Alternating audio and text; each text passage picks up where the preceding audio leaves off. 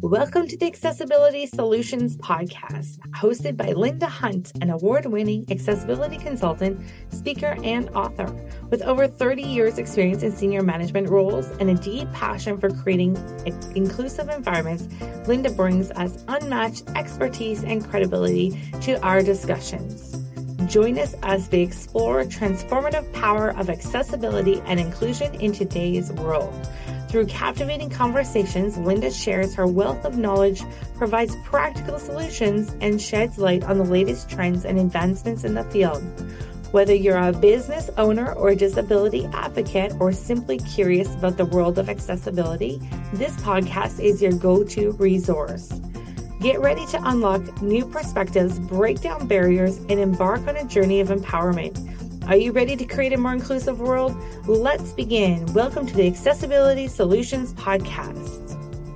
Hi, everyone. Thanks for joining me. This week, I want to talk about being in the driver's seat from the standpoint of someone who uses a power wheelchair. So people who use a power wheelchair are not able, obviously, for obvious reasons, to drive a conventional vehicle. And yet, like me, I did not want to give up my independence. I wanted to still be able to drive myself around. And at the time that I needed to get a wheelchair van because I was no longer able to walk and go out and get into a regular vehicle, at that point in time, I said, no, I'm not ready to give up driving. And so I had to start exploring what my options were going to be for somebody who can no longer use a conventional form of transportation, but had to, in fact, buy a wheelchair accessible van. So they're called wheelchair conversion vans. And my wheelchair conversion van is a 2005 Pontiac Montana, which I purchased 14 years ago in 2009. And when I purchased it, I went looking for new or used, as most people do when they think they're going to buy a new vehicle. And the cost of a new wheelchair conversion vehicle is astronomical. So back in 14 years ago, I was probably looking at about $60,000 or $65,000 for a new vehicle compared to what I was able to purchase my used one for was about half that price. However, what's important to think 14 years ago is that a brand new minivan was probably in the neighborhood of $15,000. So as you can well imagine, comparing $15,000 for a new minivan, and here's me wanting to buy a minivan, which is basically what I bought, but a wheelchair conversion minivan, then I had to look at what it is that we could afford, because persons with disabilities that want to drive obviously can't afford to pay up to, say, 3 times the cost of a regular vehicle just in order to be able to drive. So we'll call Betsy, 2005 Pontiac Montana that I have, we call her Betsy. So when I purchased Betsy, she was 4 years old. So she was a 2005. I purchased her in 2009, and she only had 22,000 kilometers on her, which is actually very, in terms of someone that's purchasing a used vehicle, it's very, very low mileage. So here we are 14 years later. Betsy is now 18 years old, but still only has 138,000 kilometers on her. So in 14 years, I've only put 126,000 kilometers on Betsy, and she's made 2 trips down to Florida and quite a bit of commuting around the province over that time. So what I didn't realize when I went out to find a used wheelchair conversion van so that I could still drive was that 80% of wheelchair conversion vans are actually manufactured with the passenger being the person with a disability, which leaves only 20% of them that are actually designed for a driver who is the person in the wheelchair. So that in and of itself, finding a wheelchair conversion van difficult because there wasn't a lot of options to choose from in the used vehicle market. Anyway, we found Betsy and purchased her. And as I said, I have been driving the wheelchair conversion van for 14 years now. Now, my previous vehicle, I had been driving with hand controls for the 2 years previous to that. So starting in 2007, I started driving with hand controls. But I got to the point where I could no longer get out and get in my regular minivan, which had hand controls, and I had to purchase a vehicle that I was going to be able to drive in with my wheelchair. So wheelchair conversion vehicles basically have the same chassis as a regular vehicle that is made by a manufacturer. However, the conversion is what they do aftermarket to convert that particular vehicle into a wheelchair conversion vehicle. So the conversion is actually lowering the floor of the van to allow for the fact that I'm now driving in a large power wheelchair in my case. And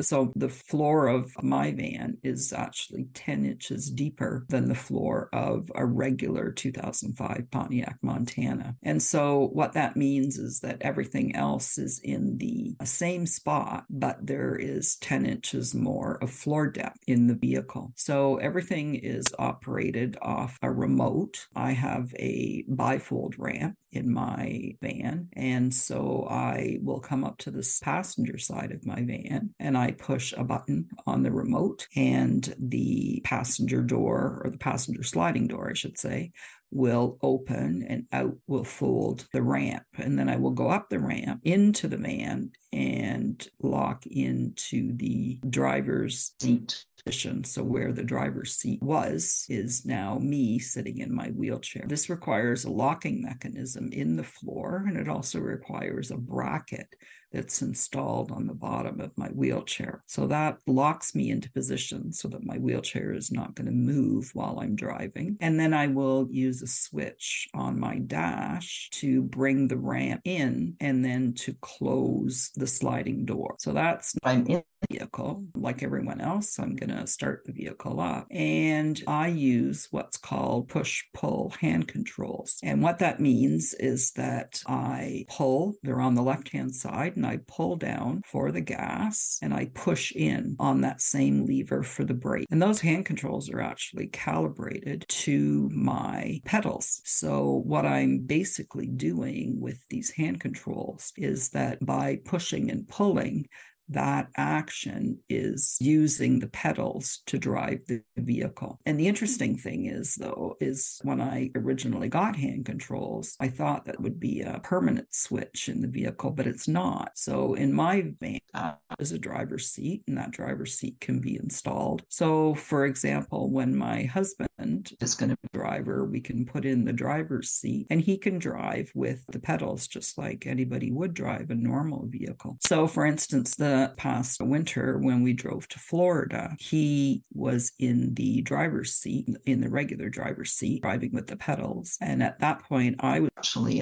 removed the passenger seat, and me and my wheelchair were in the passenger side, locked in with, they call tie-down straps. And one of the things that's really important to remember is that giving up, so finding yourself with a disability and now you have to use a power wheelchair, not only if you're a driver, not only are you dealing with the fact that you're no longer able to walk, but you don't necessarily want to give up that independence of being able to drive yourself somewhere. Or in my case, all over the place. I've commuted for business all over the province. We've made several trips to Florida. And just the fact that we have our mobile home at the lake allows me to be able to drive to the lake every weekend all summer. So for 6 months of the year. So it's really important for persons with disabilities to be able to maintain that independence. And if they don't, they aren't able to maintain that independence by, in my case, buying a vehicle that they can drive themselves. Or, as I said, 80% of wheelchair conversion vehicles are actually made for transporting a person with a disability. So I've talked to lots of families where they've purchased a wheelchair accessible vehicle because they have to transport somebody with a disability. Perhaps it's a child, so they have to transport their child around. And it makes it very difficult if you don't have that to rely on accessible transportation service providers. So I think what I find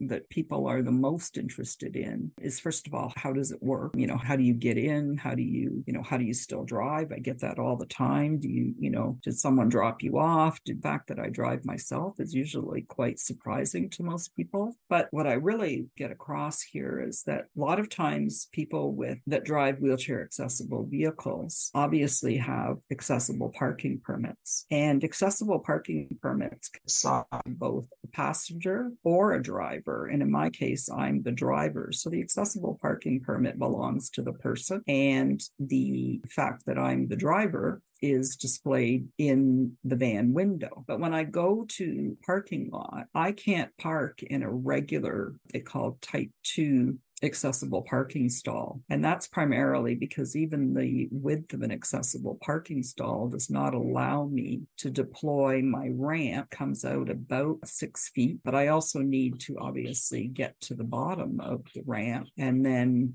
be able to turn around without running into the vehicle next to me. So I do have on the side passenger door of my van, an actual graphic that says wheelchair ramp, do not park within 3 meters, because I really do need that 3 meters of space to deploy the ramp and get out. And so this is where type 1, they call them type 1 accessible parking stalls, which are a wheelchair accessible spot with an access aisle that's beside it. And for any of you that probably seen a wheelchair spot, and then there's a hashed off, usually in yellow, hashed off area beside it. That's what we call an access aisle. And the rationale for that is because it is a space that's needed for the person that's parking in that wheelchair accessible stall. And so I can't urge people enough to, first of all, not park in wheelchair accessible parking, which in the province of Ontario will cost you about a $300 fine if you don't have a permit. But just respecting the fact that if you do see something, in my case, that says wheelchair ramp, do not park within 3 meters,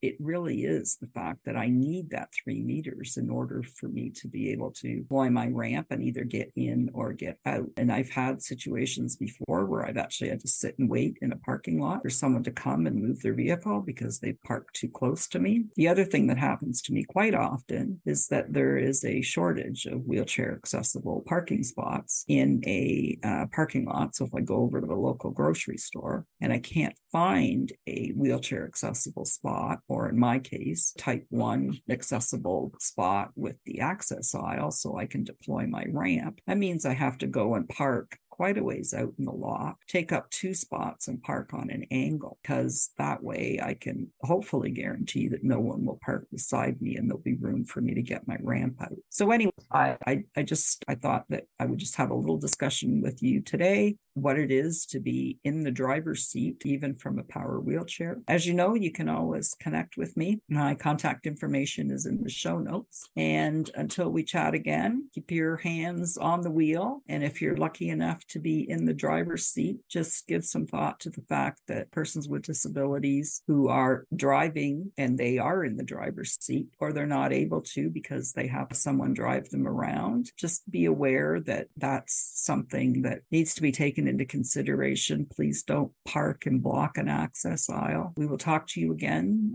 soon. Cheers. Thank you for joining us on the Accessibility Solutions podcast hosted by Linda Hunt. We hope these discussions have inspired you and provided valuable insights into the world of accessibility and inclusion.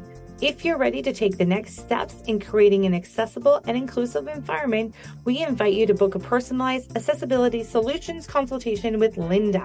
As an experienced accessibility consultant, Linda will work closely with you to develop innovative solutions tailored to your unique needs and challenges. Together, you'll navigate the complexities of accessibility regulations, explore inclusive design principles, and implement practical strategies to ensure equal access for all. Don't miss this opportunity to make a real difference. Visit our website at solutions4accessibility.com, and that's the number 4. So solutions4accessibility.com. Schedule your consultation today. Let's transform your space into an inclusive and welcoming environment for everyone. Thanks again for listening to the Accessibility Solutions podcast. Stay tuned for more empowering episodes as we continue our journey towards a more accessible world.